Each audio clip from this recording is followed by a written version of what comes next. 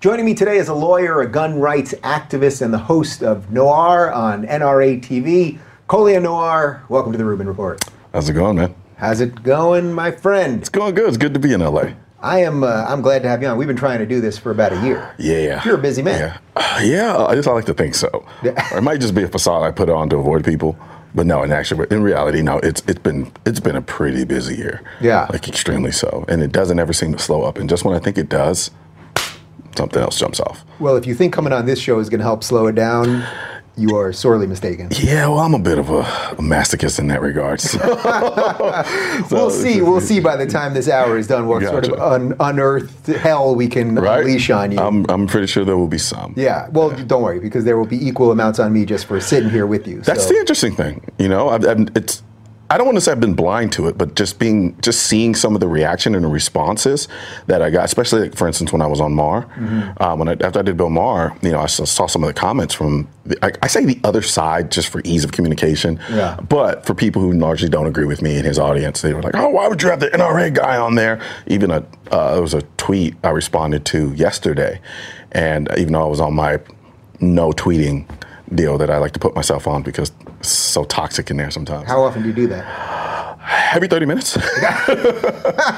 I'm trying to do weekends, and I'm disappearing in all of August. Man, Twitter's toxic, man. When you're in the lane that you and I are in, it's toxic, man. And it can really, even though you don't think you're taking that in, even when you're just kind of scrolling through, you're taking that in. Yeah. You know, and it's like I've developed this pattern of just, don't respond to that because they're baiting you. You know what I mean? And things of that nature. But I saw a tweet and she's like, yeah, I love Bill Maher. Oh, I love this episode. But you have that NRA guy on there. And I'm like, Jesus, are we not allowed to have discourse anymore? Especially if it disagrees with something that you believe in. And I was like, this is a very dangerous road we're going down if that's gonna be the case. Because you forget, we live in this country together. Yeah. And we're not all the same. There's about 350 million of us. And we might not all think the same thing. Exactly. Pretty crazy. It's kind of sad, at least for me. It's a little disheartening. Yeah. Because I grew up under the guise and understanding the importance of discourse and being able to talk things out, even if you do disagree with someone.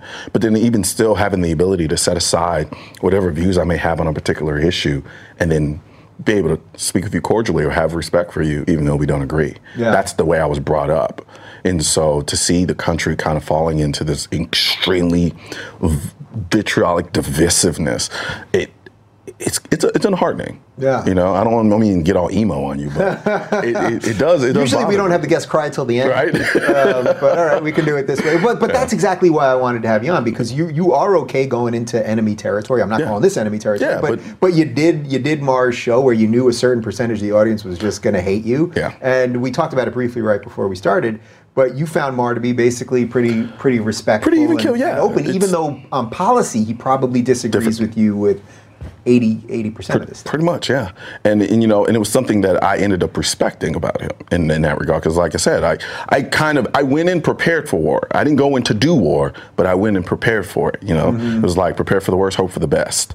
And I'd say I got the best in the sense of it was a discourse where he challenged me, but it wasn't this kind of tumultuous kind of butting of the heads where it just turned into something that was just ugly. Yeah, he wasn't trying to get you. He was trying to understand you. And that I'm trying to do that here. I think there's a couple other places where people are trying to do that. But that's the thing that's been lost. And that's an interesting thing you point out there. I think sometimes people take offense to that idea. It's like, well, I don't understand. You're intriguing. I think intrigue kind of offends people sometimes because it's like we all grow up with a typical understanding of what we expect certain people to be like.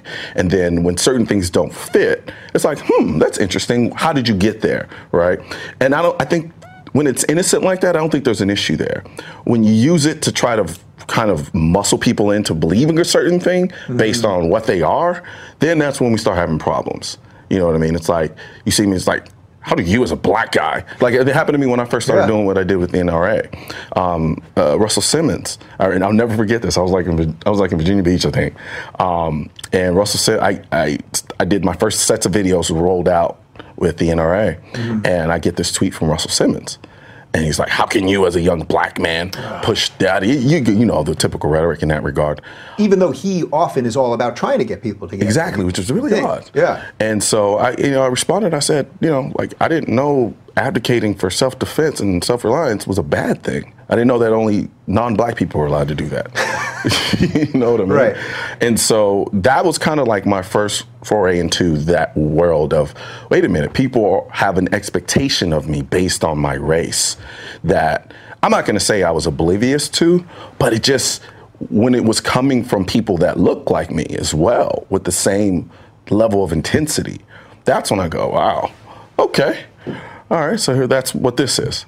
This interview with Colion is brought to you by our friends over at Bravo Company Manufacturing. When the Founding Fathers crafted the Constitution, the first thing they did was ensure the rights of an individual to share ideas without limitation by the government. And you all might know how strongly I feel about freedom of speech by now. You also might know how strongly I believe in individual liberty and personal responsibility. The founders knew these were the cornerstones of a great civilization, and in the Second Amendment, they guaranteed an individual the right to protect themselves.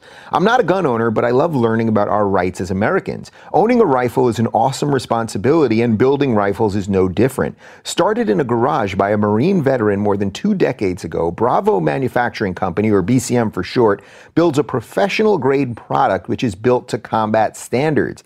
This is because BCM believes the same level of protection should be provided to every American, regardless if they're a private citizen or a professional. Bravo Company Manufacturing is not a sporting arms company. They design, engineer, and manufacture life-saving equipment. BCM assumes that when a rifle leaves their shop, it'll be used in a life-or-death situation by a responsible citizen, law enforcement officer, or soldier overseas, so quality is of the utmost value to them. Every component of a BCM rifle is hand-assembled and tested by Americans in Heartland, Wisconsin, to a life-saving standard. BCM has always put people before products. They build their products because they feel it is their moral responsibility as Americans to provide tools that will not fail the end user when it's not just a paper target, but someone coming to do them harm. Because of this, BCM knows that making reliable life-saving tools is only half the story. They also work with leading instructors of marksmanship from top levels of America's Special Operation Forces, from Marine Corps Force Reconnaissance to the U.S. Army Special Forces, connecting them with other Americans. These top instructors then teach the skills necessary to defend yourself, your family, or others. To learn more about Bravo Company Manufacturing, head on over to BravoCompanyMFG.com, where you can discover more about their products, special offers, and upcoming news. That's BravoCompanyMFG.com. Need more convincing? Find out even more about BCM and the awesome people who make their products at youtube.com/BravoCompanyUSA. All right, so I want to back up to a little bit of childhood and growing up, because your evolution's kind of interesting. But let's just sit with this for 1 second, because I think there's something really interesting about that thing right there. That often, if you listen to the media, they'll tell you that police are hunting down black men and all of this, and then at the same time, you're saying, well, we should be able to arm ourselves and protect ourselves from the white supremacists, whoever it is. Yeah. Right? I'm doing that. Yeah, I know. But meaning that lawfully and legally, we should be able to take care of ourselves. If you believe that the system is so corrupt and the police are so corrupt and there's racists running around everywhere, you're trying to bring the power back to yourself. To me, that's very empowering, yet somehow this seemingly is lost when this conversation hits the mainstream. It's amazing. I don't understand it. It's like in one breath you're talking about, let's take the current administration, for instance. Like, they'll paint it as the most vicious and vile thing on the planet. And then it's like, well, then let's give the same guns that you have for your own self-reliance that you would use to protect yourself against this monster that you said existed, and let's give it to them, and then place your entire reliance with respect to your safety on the same people you're telling me I should be scared of. It doesn't... They're horrible, give them your weapons. What? Again, it's mind-blowing, right? And so what it does, though, it exposes this notion that there's an absence of ability to, I don't want to say ability, or people just choosing not to critically think. You know, and we're at a point now where we have access, and I tell people, it's like, it amazes me some of the questions that I get. And it's like, you literally have a device that gives you access to all of the information in the world. And it's in your pocket. In the case of my overabundance ass, I have 2 of them, right? And it's like, it takes you. Carrying 2 phones? I assume you have like 8 guns on you at all times. Right. Yeah. It's like there's a rifle somewhere, right? You know, and it's amazing how when we have such access to so much information, we become so lazy at reaching for it. It was almost like back in the day when we didn't have this access, we were more adamant about searching and seeking it out and critically thinking about things. It's almost we've become too fast for our own good, right? So the obsession now is instant information, regardless of whether or not the information is of any use or good, or if it's even correct. Yeah. You know, and so I hate it because, you know, I've blogged, I've done all of those things, and I actually get people who get mad at me when I don't jump on a certain issue quick enough. And when I say quick enough, within 30 seconds. Right, the second it's breaking. I'll see that sometimes. Yeah. Something goes down in the news and literally 2 minutes go by, or I'm at dinner and I wasn't looking at my phone, and then I'll get a slew of tweets. People, wow, see, you didn't comment on that. Yeah. You must be in on it. Good. And God paid off. God forbid it involves a black person and there's a gun within 10 miles. I have to jump on it. Yeah. You know, and there are some cases I understand. There are some people who are just now getting into this, who are just now getting into firearms, and they are black, right? And, you know, and they look to me for understanding and direction because I've been doing this for so long. So that I understand. But other people, it's just this constant desire to be like, aha, I got you. I knew you were a coon kind of deal, right? And it's like, give me 30 seconds to even read the article you just sent me 10 seconds ago. Yeah. Right. And then from there, and then not to mention, you know, there's this thing called work that I do. Yeah. So yeah, I'm still doing that as well. So I'm juggling a lot of things. And I don't have to tell you, you probably have to read 10 more articles to even ascertain anything close to the truth. Bingo. And that's the one thing that I think a lot of people don't do. And I almost tweeted that the other day. I go, you know, it's very dangerous to read headlines, especially in the day and age of clickbait titles, to just read headlines and then make an opinion based off of that, or think you know or understand what happened in a particular story. Because there are so many articles that I've read about me and what I've said, where the headline said one thing, and to cover their asses within the article, they'll clarify exactly what it is that I said. But they're banking on the idea that people are just going to read the headlines and then run with that. Yeah. And so it ends up making a fool of people. What's your personal policy on that, about how to respond to that? Do you go all in on the fight? Do you ignore it? Because this has happened to me a lot. Just in the last week, Daily Beast said I was an alt-right cheerleader. Now, correct me if I'm wrong. You're black? I think so. How am I doing for an alt-right cheerleader? You suck.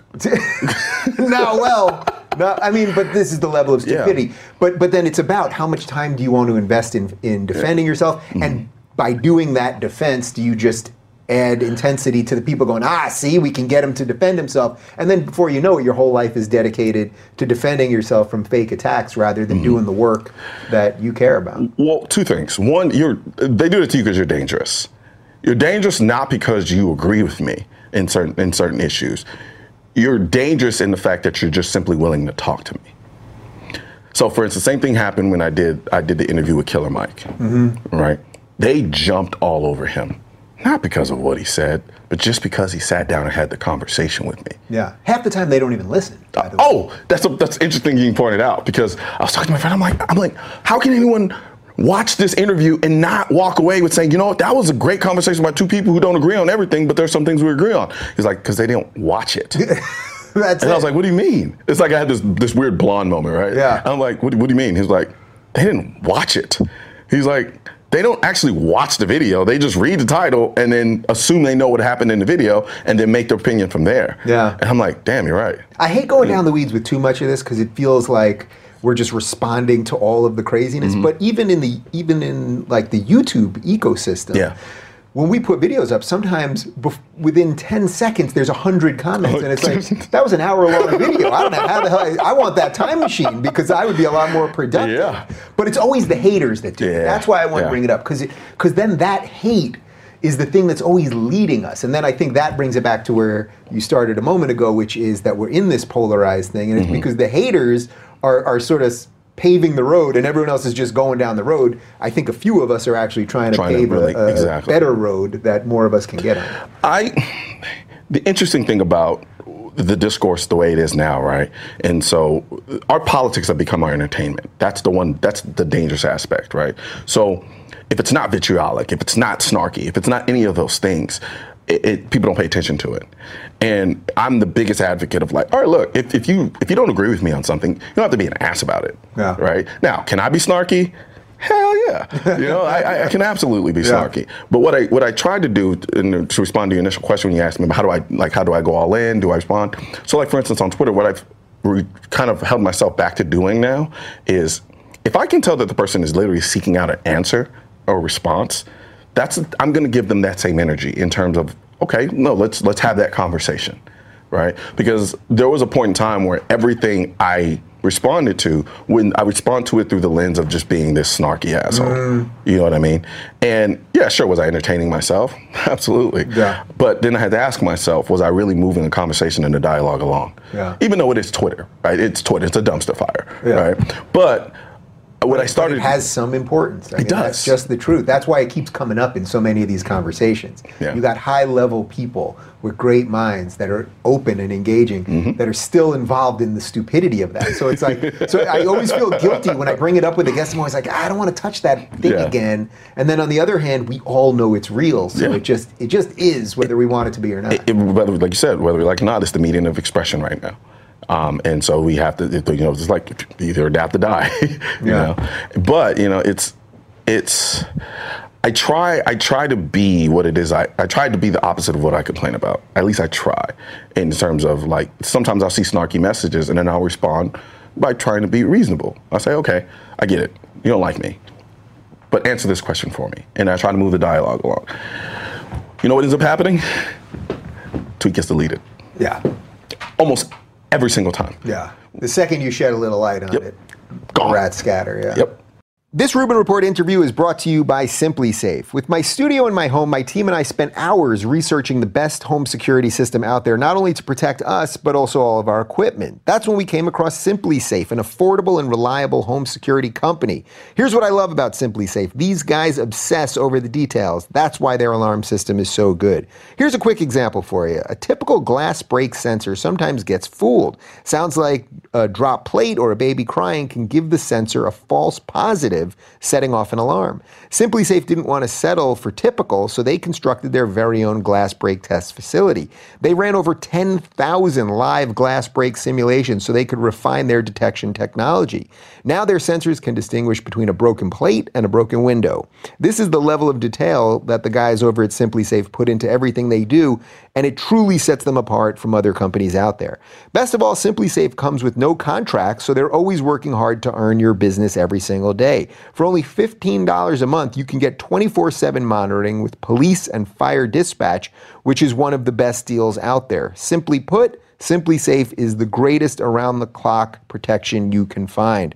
Order your Simply Safe security system today at simplysafe.com/Rubin, and Simply Safe will also donate a system to a family in need. That's simplysafe.com/Rubin. Once again, simplysafe.com/Rubin. What is the, before we dive too much into your past, what is the thing that they're criticizing you most for? Like, you come across to me as a pretty rational, decent, open guy. You're trying to empower yourself. Okay.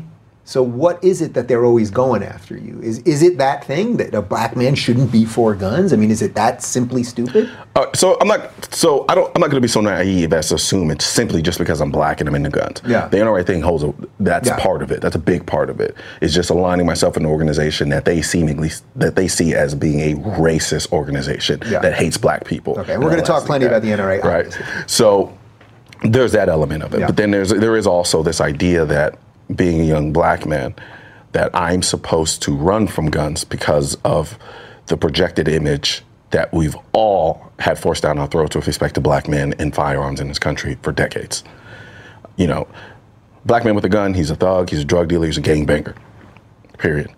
So now when I, young attorney, educated, open-minded, and with respect to different issues, and then I'm pushing the narrative of the Second Amendment, it sets off an explosive level of cognitive dissonance in people who have what I love this quote, and I believe it was Bush who said it, this soft bigotry of lowered expectation, right? And they hate it. They hate it the same way they hate you now, because you can't control someone who's willing to think independently outside of what is stereotypically expected of you, right? And that's where the labels come in. So it's like, you're progressive, you're liberal, so forth and so on, but you still have that ability to step outside of that and say, you know what, let me, okay, I can see that perspective. That's dangerous for people who want to control people. So when I want to control the way you think, the way you see yourself, I cannot allow you to develop an ability to think independently on separate issues, because then I can't control you. So if I say, you know what, I can do everything for you, depend on me. Mm-hmm. The last thing I want you to do and understand is, you know what, wait a minute, you mean to tell me I can protect myself? You mean to tell me I don't have to depend on calling a cop in order to come save me if someone does try to break into my house? Because then I can't control you. I can't own your vote. Because what the gun has done for me and a lot of people, it serves as a catalyst for the awakening of a lot of people to understand, you know what, I can do more for myself than I realize, Yeah. And once that spark is set off, then a lot of things you start to realize, now that I'm holding myself to a different level of accountability, maybe I might try to do this on my own. Doesn't it just feel good? I mean, putting aside, I know a lot of people are into facts over feelings these days, right, Shapiro? But doesn't that statement right there, that you can do more for yourself, it just feels good. It feels amazing. Taking some power back to yourself and going, the government or you, whoever you are, you're not in charge of my life, my responsibility, my livelihood, my family, the rest of it. It's the most invigorating feeling in the world. And I'm with you. I'm all about facts over feelings. And I mean it from the standpoint, I don't allow my feelings to dictate the facts. Mm-hmm. I do think feelings are necessary, right? Because in the absence of them, we just become cold, calculated creatures, right? And we are still human. We are human. You know what I mean? So it's for now, at least. Right.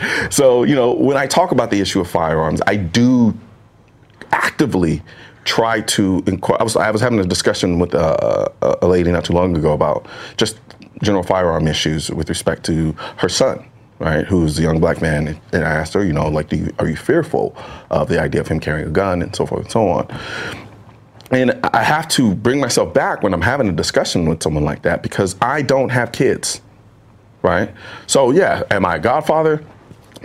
So and I love her, but it's not the same for a woman who has a son. Mm-hmm. So I have to be cognizant of that and understand what goes into that when she's thinking about whether or not she's okay with him owning a firearm, and then on top of that having this idea that her son is more likely to get killed by a cop because he has a gun on him versus when he doesn't, and that's where the feeling component comes in, where it's necessary. I think if you can't sympathize with that, then it makes you dismissive. And so then that person can't relate to you, then we can't have that conversation. Yeah. You know what I mean? And that comes from personal experience for you. Absolutely. Because when I was reading your bio there, there's some really interesting stuff about how you evolved sort of politically and personally, but when you started getting into guns, you kind of had to hide it from your mom even. So can you just tell me a little bit about growing up and then sort of your politics and then how do we get so into guns? Gotcha. So I grew up largely a closet anti-gunner.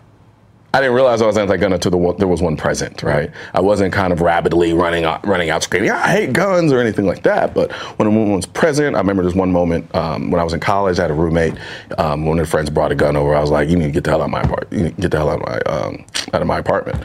And I had a good friend of mine who randomly just asked me, hey, do you want to go to the range? Never even thought about it. Never even crossed my mind. Which is how I know a lot of times I can decipher based on certain comments whether or not somebody's actually commenting from a place of ignorance or a place of understanding.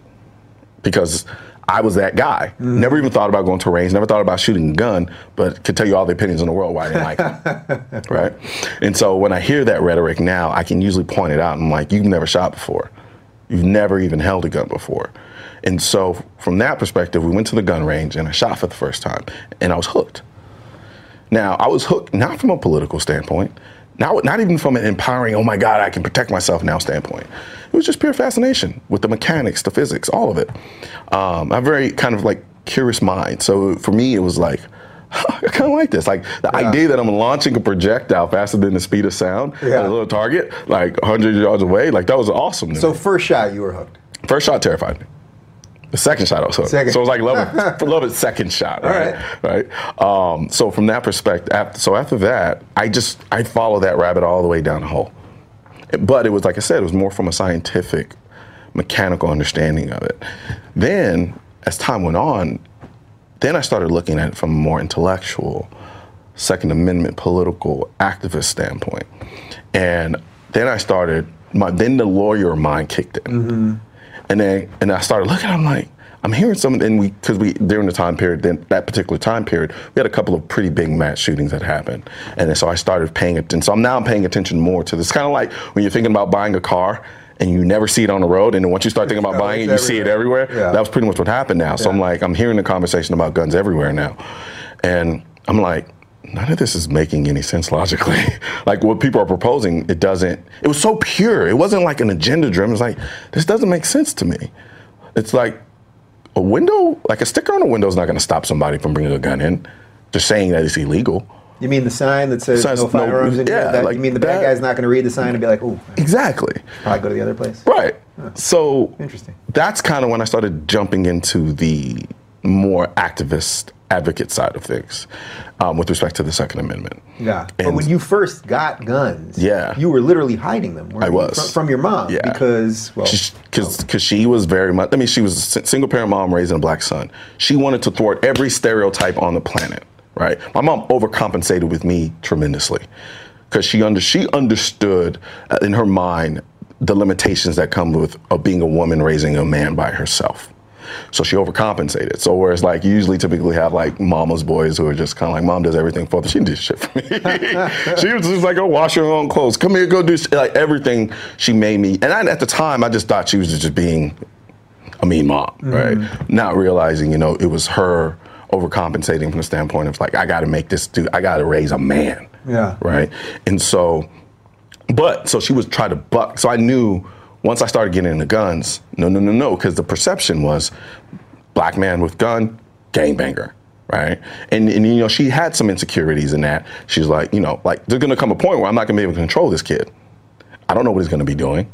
And so I didn't want to terrify her and make her think that I was living some nefarious lifestyle. It was almost in a way to protect her more than was to hide it for my sake, because I didn't want her to feel like she failed as a mother. And so I knew if she saw the AK-47 that I had hidden under my bed, in her mind, she knows nothing about guns.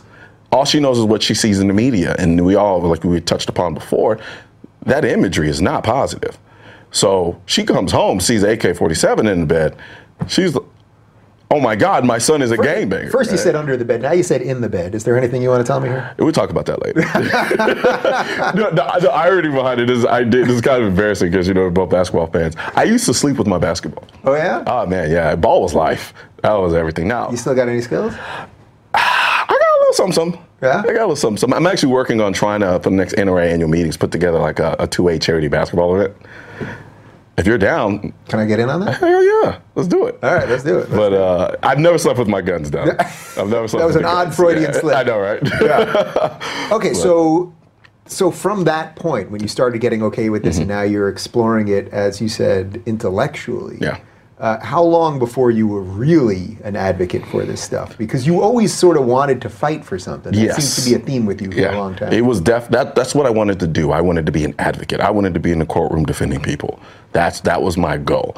Like even to the detriment of my grades. Like I focused more on like my mock trial stuff when I was in law school than I did my actual work, like school-wise, right? And I liked being the voice for people. I like being able to speak to people who can articulate certain things the way that maybe I can. And I never saw this going the way that it did, but I'm doing exactly what I always wanted to do. And for me, with the gun thing, I remember I'd be in class in law school, and the way that like the seats are staggered, they're like stadium seats, right? So if I'm on my computer and you're behind me, you can see what I'm doing on my computer. And I'd be in class and I'm researching guns and stuff like that, right? And dude, like people, and the thing is, a lot of things that were being said about me, I didn't even know about till later on. people were concerned. Yeah. Like really like, yo, it's like, you know, this kid's looking at guns good. Yeah. He's like, he's great. He's not gonna do anything crazy. He's not, you know. And look, I get it. If you're not into that kind of thing, and you don't follow it, the idea of being passionate about something you perceive to be a tool that's used for killing people and only killing people, it's going to seem a little odd to you. But because I came to it so naturally, so organically, without any of that, it just made sense in my mind. I was so unapologetic about it once I got over being apologetic about it that I didn't push it in people's faces. But you know, there was even a time like that's how my Instagram got started, was me separating. So the people who followed me up until that point, you know, I had a girlfriend at the time who was like, you know, I'm getting a lot of questions from people. You know, you think you can kind of tone down the gun stuff a little bit? And it was kind of an innocent, you know, thing. But inevitably, I just said, you know what, forget it. I'm just going to set up a whole other page, and I'm just going to do all the gun stuff I want to do on that page. Yeah. And then now that's taken over. I don't even use the other one. I don't even know if I remember the password. Yeah. But and so from there, that's where things really started taking off. And then when I started, because I started doing gun reviews, and so then from there, when I got into the political component of it, then I started doing my commentary, and then that's when things started really taking off.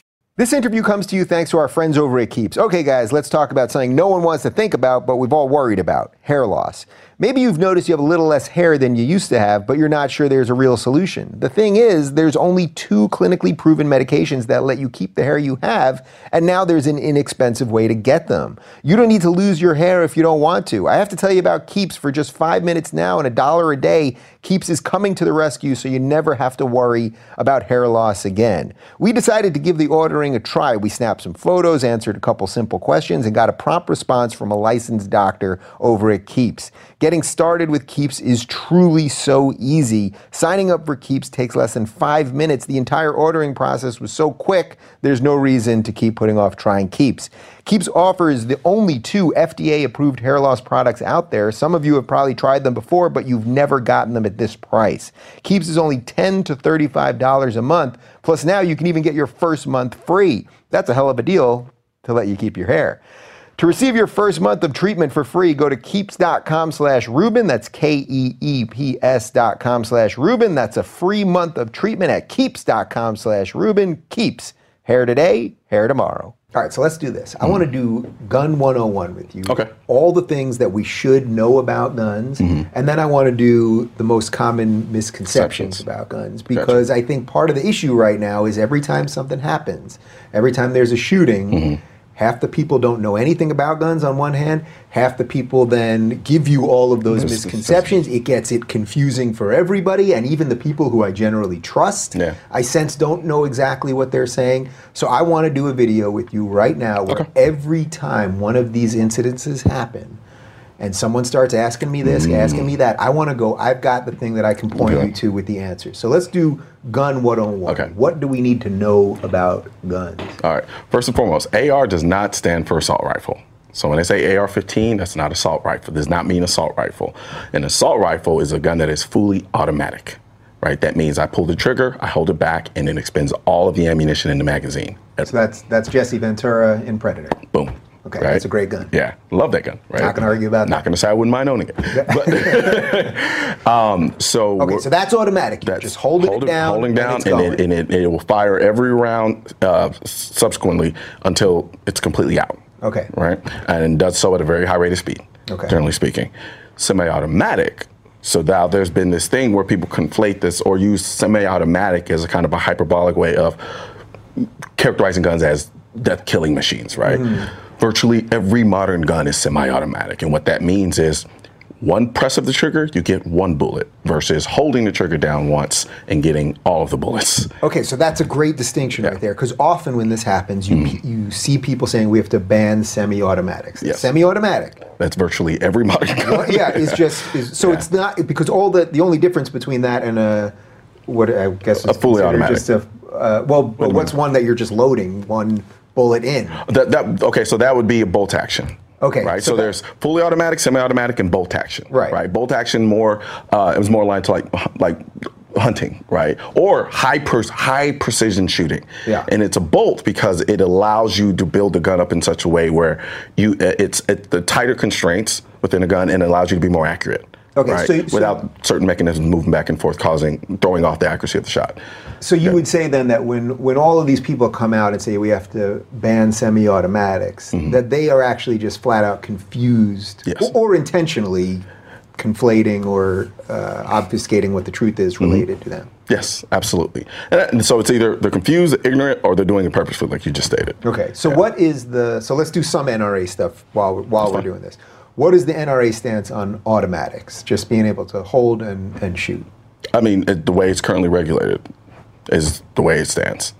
Like right now, in order to get an automatic gun, there's a certain process you have to go through in order to get them. And that it's been that way for a very long time now. And it exists as it does now. And that's essentially where the stance is with respect to fully automatic guns. What are people using fully automatic guns for?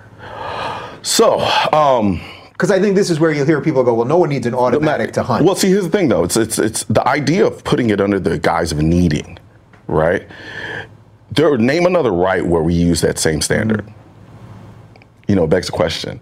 And so it's like, okay, you have a fully automatic gun and you have semi-automatic guns, you have bolt action. There are different reasons why you would want each of these guns. Now, I can delve into that, but then that starts getting into the very nerdy side of firearm ownership, where the enthusiast aspect of that comes into it, is understanding tactically why you would want certain things. And so for me, I don't have a problem with people owning fully automatic guns personally. I just don't see that as a significant danger above and beyond, say, owning a nuclear suitcase, right? So if people tried to make that absurd argument to me before, it's like, well, then why don't you be allowed to? Well, that's because there's a cost-benefit ratio that doesn't make any sense. Right, that's inherently self-destruction.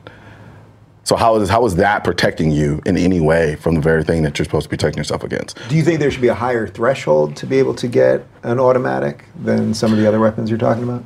Me personally, threshold in what respect? Like in terms of either higher graded background checks or references. So let's talk about background checks for a minute.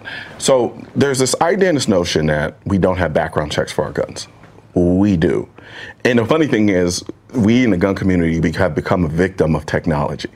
And what I mean by that is people think that just because I can go into a gun store, if I really wanted to, I can go to a gun store right now, buy a gun within 2 minutes. Just like that. You can? Yeah. Because you've done all of the background stuff. See, that's the thing though. I'm undergoing the same processes. Right. So I go into the store, I find a gun. I like this gun. I say I want to buy this gun. I fill out the Form 4473, which asks me a series of questions. Then they take that information and they submit it to the FBI database and they do a background check. But it happens instantly because technology, right? It's interesting because there's a lot of people who feel like I should undergo some type of CIA investigation before I buy a gun. The same people who also hate the government. Exactly, right? So when the instant aspect of the background check causes people who don't know very much about the process to think that there isn't one, right? Just because I can buy the gun easily doesn't mean it was done thoroughly. You know what I'm saying? I underwent the background check. There's a system there. They checked it against the system. If I don't have any felonies or anything that prevents me from owning that firearm, I'm allowed to buy the gun. Okay, so when people say there are no background checks or the background checks aren't tight enough, or however you want to extrapolate that, is there any credence to any of that you can? So now let's talk. So I think what you're kind of going into is universal background checks, right? So when they say universal now they do conflate these terminologies. Universal background check is a very specific statement. It's not like saying Coke, right? Because people hear universal background checks and all they hear is the background check part. That universal means something.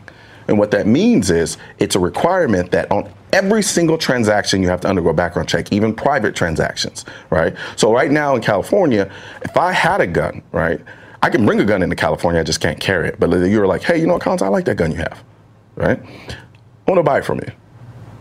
In California, I can't sell it to you, right? Now, here's what I can do. I can say, all right, cool. When I get back to Texas, I'll transfer the gun to a gun store here in California if it's on the specific list that allows you to actually own that gun. Right, because California has a designated list. Exactly. List. Okay. Yeah. And then you would have to go to the gun store and then buy it, right? Now, let's say I decided to give you the gun anyway, privately, right now, in this room. No one else is here but you and I sell you the gun. You want me to show the cameras? Yeah, I mean, I don't have any plans on going to jail. And I sell you the gun. And then let's say you have the gun. What is there to check against? What database is there to check against to determine whether or not you got a background check for that gun? Now, I just conflated two issues right now. Yeah, right? yeah. So, well, if we did it on the DL, there's nothing. There's no way. Yeah. And that's what the whole concept of the universal background check is. It is to require a background check for every private transaction. Now, legally right now, I can't do it. But like in Texas, I can sell a gun to a friend. And as long as I know he's not a prohibited person and I know he's not a felon, I can sell him that gun. No problems. Mm-hmm. That's completely legal. What the universal background check idea suggests is he should be required to undergo a background check before I can sell him that gun. Mm-hmm. And that would mean he and I would have to go to a gun store and undergo a background check, then he can go and buy the gun from me. So is the problem with the way it is currently, say in Texas, the way you're describing, that you just would not know potentially enough information about the person you were selling it to? Yes, that's a potential. Absolutely. And so the reason why I'm against the universal background check is because there is no other way to enforce it but for a national gun registry. Mm-hmm. Because otherwise you have nothing to check it against. Right. To say, if a cop walks down the street and sees you have a gun, he's like, do you need a background check for that gun? Yeah. How is he going to prove otherwise? Unless there's a national registry. And then it's okay, fine. Well, then let's have a national registry. No. Because we've seen time and time again that when the governments have a national registry for firearms, they subsequently use it to confiscate guns. Mm-hmm. Now, the problem is when you say that, they try to put the tinfoil hat on you, right? Except because what they envision is, roving truck, black military trucks coming down the street, pulling guns from people's houses. No, that's not what happens or how they do it. It's constructive. And then when you have potential presidential candidates like Hillary Clinton suggesting we should take up the Australian model, which did that very thing. They used a national gun registration to tell people to say, you know what, you need to turn in your guns. It's a voluntary buyback. Mm-hmm. No, it's a mandatory buyback, right? So, and if you don't sell your guns back, guess what? You go to jail. That's a confiscation. Yeah. It's a constructive confiscation, but a confiscation nonetheless. Just because they didn't roll the military trucks down the street and pull them out of your house doesn't mean it isn't confiscation. Mm-hmm. And so that's why I'm adamantly against universal background checks, unless you can demonstrate a way for it to be applied in such a way that would not require a gun registry, because I do not trust my government not to exploit that registry in their favor. Yeah. So how much of this then, because we've talked about it, you said to me right before we started, you're sort of a libertarian, I think is exactly what you said. I don't want to put words in your mouth. How much of this does go back to that states should be able to make the decisions that they see fit? I mean, I suspect you probably wouldn't be that thrilled living in California other than the weather. I'm here in California. Weather, the women, the food. Yeah. But, you got some pretty good food in Texas. Yeah, we do. Yeah, I'm not complaining about that. So, see, that's just it too. It's like, well, how far do those states' rights go from the standpoint of violating my Second Amendment right? Right? I believe in states' rights, right? Up until the point you start violating my constitutional ones. And so when you have places like California, which I think I'm being currently violated now, the fact that I can't carry my gun. What is the difference? I can take my car with my Texas license and drive it right into California. No one has a problem with that. I can drive up and down these roads and as fast as I want, as recklessly as I want. Yeah, that might be illegal, but I can still do it. There's that potential to do it. But yet, I can't carry the thing that I carry to protect my life with the same license? That doesn't make no sense to me. Like, am I in any less danger here than I would be in Texas? If anything, I can make the argument that there's more danger for me here in that I don't know the area very well. So in a weird way, you're actually making a non-states rights argument here, right? Mm-hmm. Because if you're saying you want the same thing everywhere, that's not a states' rights argument. It's not, right? But that's what I'm saying. Yeah. But that's under the guise of me feeling like me not being able to carry is a violation of my constitutional right? Mm-hmm. Because states' rights doesn't allow them to violate those constitutional rights. Mm-hmm. And that's the argument I'm making. Now, it's difficult because then you start talking about the idea of having a uniform, like, concealed carry platform, right? Where one license allows you to carry a gun everywhere, right? Then you start getting into the weeds about, okay, well, that's violating states' rights. But that's only if you don't see my ability to carry a firearm my ability to carry a firearm as a violation of my constitutional right. Right. So it's an interesting philosophical place to talk, because it's like, it just depends where you start. Yeah. Because even though I'm definitely a states' rights guy, I hear what you say there. And then on the other hand, as a states' rights guy, to me, if a state wants to have stricter laws, and you're a big gun guy, then you actually are allowed to leave. It's kind of, as I would say for virtually every other situation, it's kind of shitty. It doesn't feel great to have to leave a place that you want to be at, but if they're doing things as part of their state experiment that you don't like, well, it's on you to get going. Yeah, but if that same state creates a law that violates my right to privacy. Right. Well, we have constitutional rights that supersede. So I see. So I get the nature of the argument. Are we missing anything else on the technical front? Because we did that pretty quick. Let's see. From a mechanical standpoint, just from the mechanical standpoint, or just any of the language that we use related to this. So, okay, so then of course there's, some people can say it's trivial, some people say it's not. So the magazine versus clip, it's the general term, it's called a magazine. A clip is an actual thing, it's just different from a magazine. That's kind of slightly trivial, but it does typically kind of expose people who don't really know much about guns when you say clip versus magazine, because the proper terminology would be magazine. As far as any other mechanical components. So, what do I need to know about the magazine then? Well, that's just terminology. It is semantics, right? I don't always go about correcting people because I feel like it just creates, it kind of makes me look like an ass to a degree. No, but that's why we're doing this. And I want to clean some of this stuff up. The biggest thing is just the assault weapon thing, right? Because the AR-15 is a civilian weapon. It's designated, the biggest difference between an AR-15 and an assault rifle is that the assault rifle is fully automatic and the AR-15 isn't. That's the biggest distinction between the two. Now, of course, then you can make the argument, well, that's a very minor distinction. You know, there are a lot of people who make that argument. But I don't look at the AR-15 any differently than I look at the handgun in that sense. Okay, so every time when one of these happens and we hear the AR-15 is a weapon of war. So are handguns. You would basically put the AR-15 and the handgun in the same category as pulling once. Shooting once, so that would not be categorized as a weapon of war. Well, see, in your estimation. That terminology is designed to manipulate the emotions of people who don't know anything about guns. So when you hear, if you don't know anything about firearms and you hear he used a weapon of war, technically speaking, all guns are weapons of war, right? Swords can be weapons of war. Exactly. Yeah. So, but what that does mentally, like they understand language very well. And I say they like they're like not human. But but in terms of the I call it the anti-gun side of things, they understand the use of language very well. And they confuse it purposely.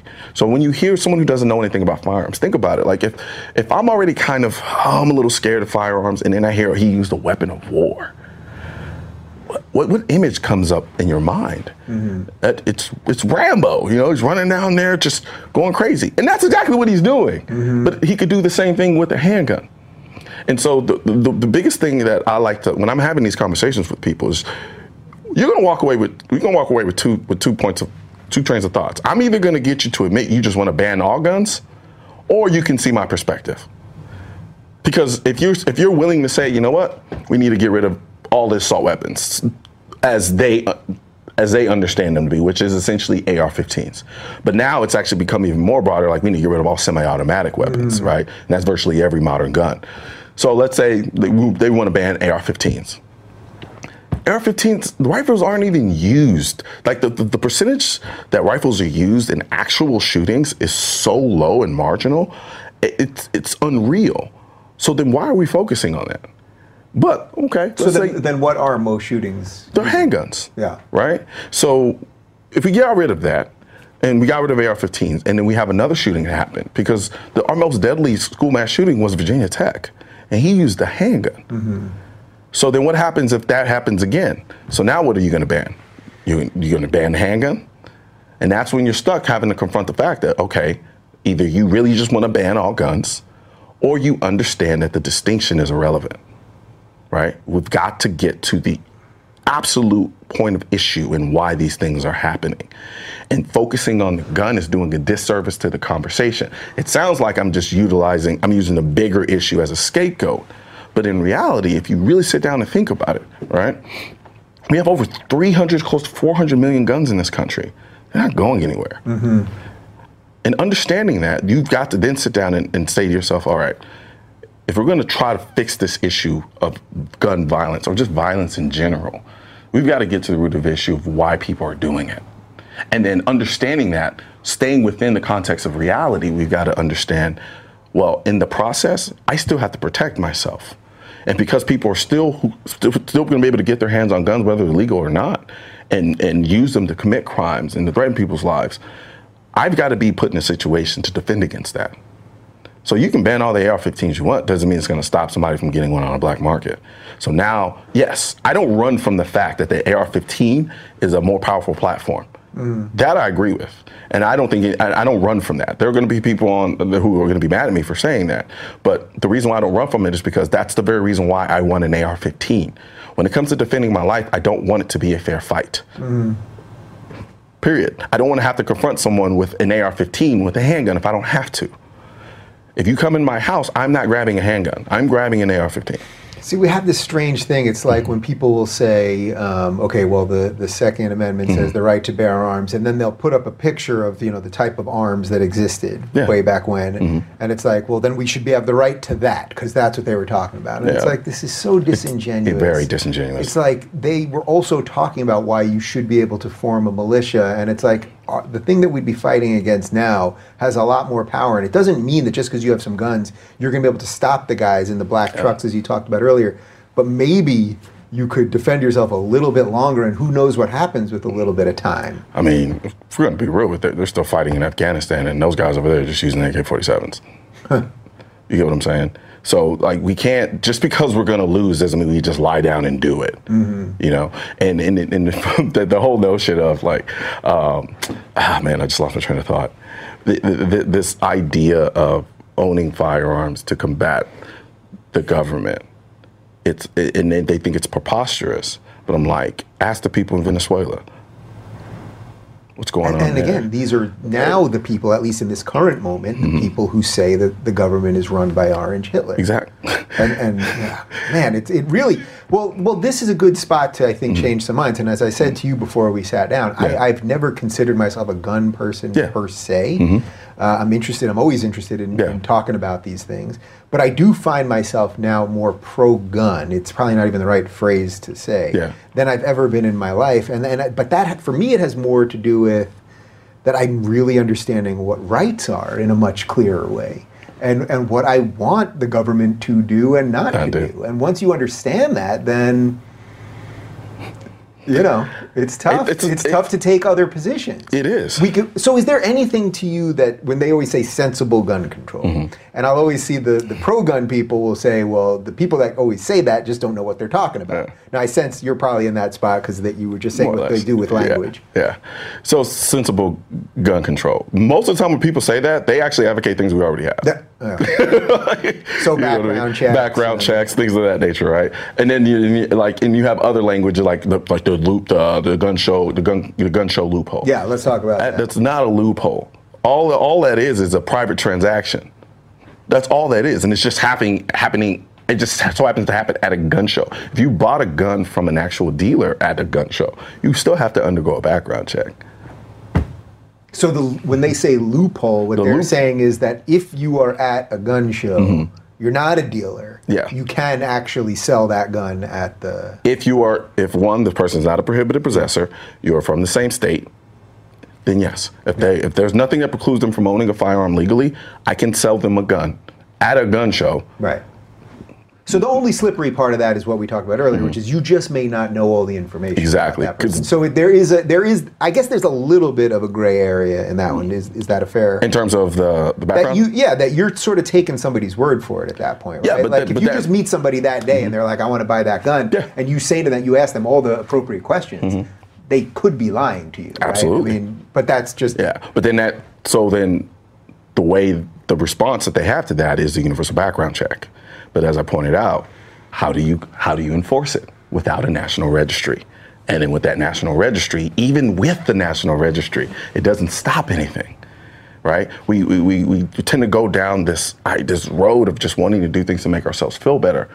But in reality, name one mass shooting that would have been prevented with a universal background check. Not one. Because even the people who had guns who weren't supposed to have them, they got them illegally, right? It wasn't because there wasn't a universal background check that stopped them from getting it. No, it wasn't. So I have to ask the question. I go, then why are we doing this other than just to make ourselves feel better? Because it's literally doing nothing, nothing. And so that's why, like the person who bought and sold a gun privately at a gun show could have done that in the parking lot of the gun show. Could have done it at their house before going to the gun show. You get what I'm saying? Yeah. But what it does is when you frame it within the context of the gun show loophole, it makes it seem like it's this bazaar where everyone comes there together and sells illegal guns, right? Right. That's the image that's created in minds. Right, like it's barter town. Exactly. Like they feed on the ignorance of people, right? Because like not everybody knows that much about guns. It's like it's one of those things. It's like I don't know a lot about a lot of other things that people may know a lot about, right? So if you tell me something and I'm not really researched and schooled on that issue, you could get me to believe some pretty kooky stuff. Yeah. And that's what I'm talking about. Yeah. I mean, that's what you consistently see every time we talk about this. And, you know, there's this other piece of it where it's like every time a shooting happens, you know, there's this pile-on where now we should talk about it. Yeah. And then there's this other part of us where it's because we go from one crisis to another. Yeah. That there's never it seems to me at this point we never really have time to really ever fully unpack any of these things. I think there's moments like this, but on a national level, we're not particularly good at these conversations. No, because then what it does is it just turns into a political sparring match. Yeah, I mean, right after the last shooting and when Dana Loesch and Rubio were on that CNN town hall, I mean, it was. You mean the gladiatorial fest? It was a disaster. I mean, it was everything I hate about cable news. It was everything I hate about just the quick bites of all of this and flashiness and just who can we take out right now. It was a disaster. And I said it and I pointed this out. How can we have a real honest conversation when they try to paint pro-gun people as crazy when we say, no, the ultimate goal is to ban guns? But then I can watch a CNN live town hall where Rubio suggests you do realize banning all semi-automatic guns is essentially banning all guns, and the entire stadium erupts in applause and cheers. Yeah. So then it goes. Rubio said exactly what you said here. And they started cheering. Even when confronted with because Rubio said, look, you want to ban all semi-automatic guns? So here, let me educate you really quickly and tell you that's virtually all guns. So even when he corrected them, so it wasn't they can't claim they were ignorant on it because he just explained to them that means banning virtually all guns, and they erupted. So it goes, okay, so now you have all us pro-gunners are like, right, so we just going to go back to our corner. Exactly, and there's no discussion because while we're trying to be fair, your ultimate goal is to try to ban them all. Yeah, there was that moment, I'm sure you remember this, after the Parkland shooting when they had the big rally and one of the survivors got up there and said, we're going to come, what was the line? Do you remember the exact line where she said basically, we're going to come for the semi-automatics now, but we're going to come for everything later, something to that effect. I'm slightly butchering it, but I thought, wow, now you're flat out saying, and you're telling them now. So I could see why, you know, I see this with all my frustrations with the left all the time. It's like, I know they're never going to stop. I've seen it so consistently, and that's why I'm staking out some positions. But sometimes it's kind of sucky to have to just be like, well, the people that I'm fighting against, so to speak, they're not dealing in the same world that I'm dealing in. And that makes it more important for me to stake out a position. But the thing that's most frustrating about it is the way they'll color it in the mainstream media is that we're unreasonable.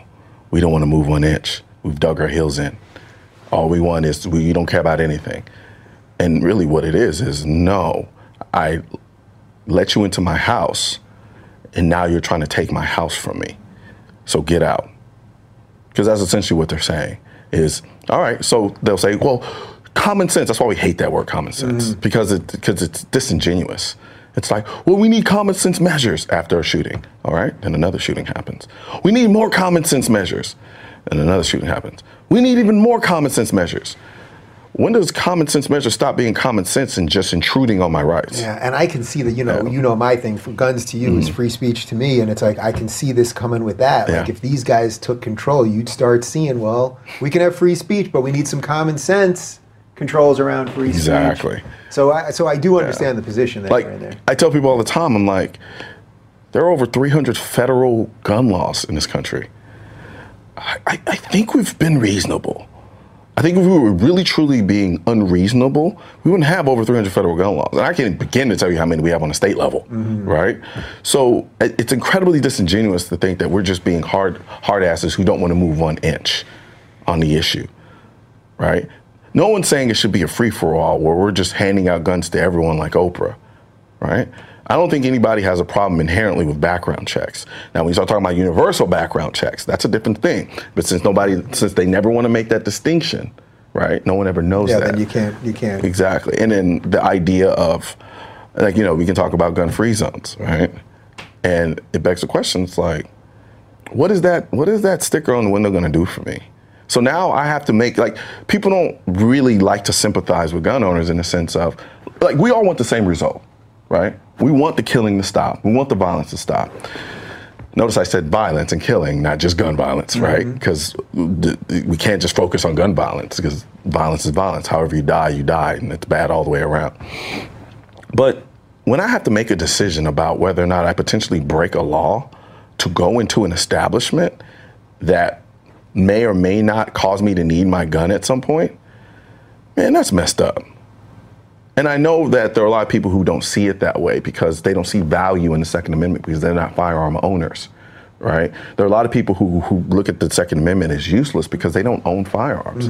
But when you have a group of people who understand the importance of it and how it fits into their lives, and they understand that at the end of the day, when something happens, the only person who's going to be there to stop it is you, that's a big deal.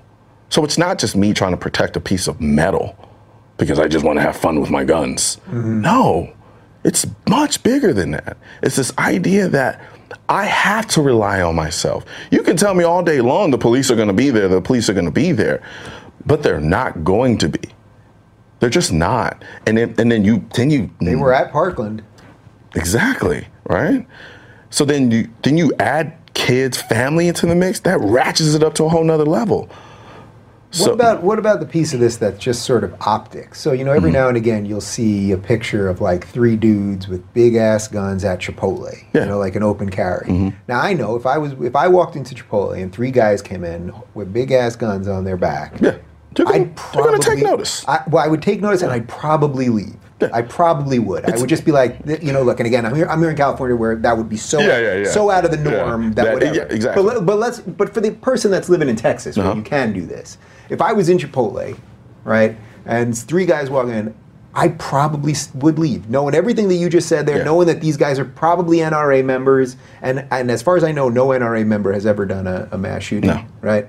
Okay, so, because you see this all the time, these celebrities, Michael Ian Black, I've had on the show, who's on this rampage telling everyone that you guys are terrorists. I mean, really, that you're part of a terrorist organization. I mean, okay. And so all the other 5 million members. Right, well, but I think there is something about some of the optics of that. You know what I mean? Like, I would be nervous. Now, I get your point would be, well, those guys are going to protect you when the other guy walks in or whatever. Yeah.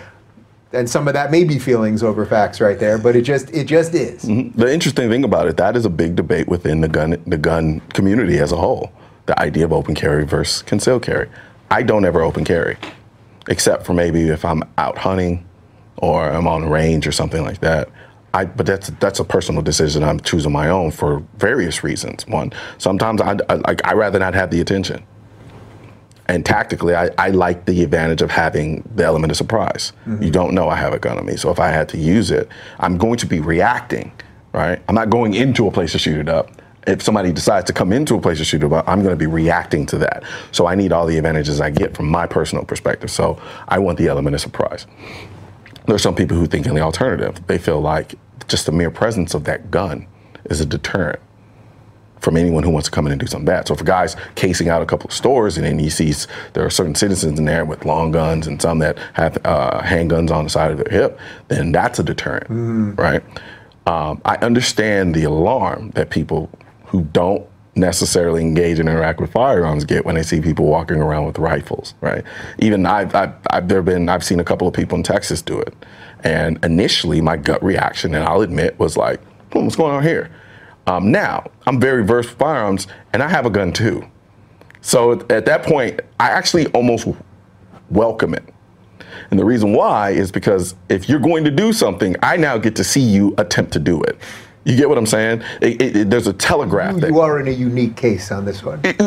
Yes, but I'm speaking from purely a place of personal preference, right? Yeah. I'm not speaking on the whole for anyone else or anything like that. Me personally, I would rather like to know you have it, right? If I can see it, because then I know where to focus my attention versus me kind of being lulled into a state of complacency because of its absence. And then all of a sudden somebody stands up and decides he wants to shoot the place up. And then I have to react to that.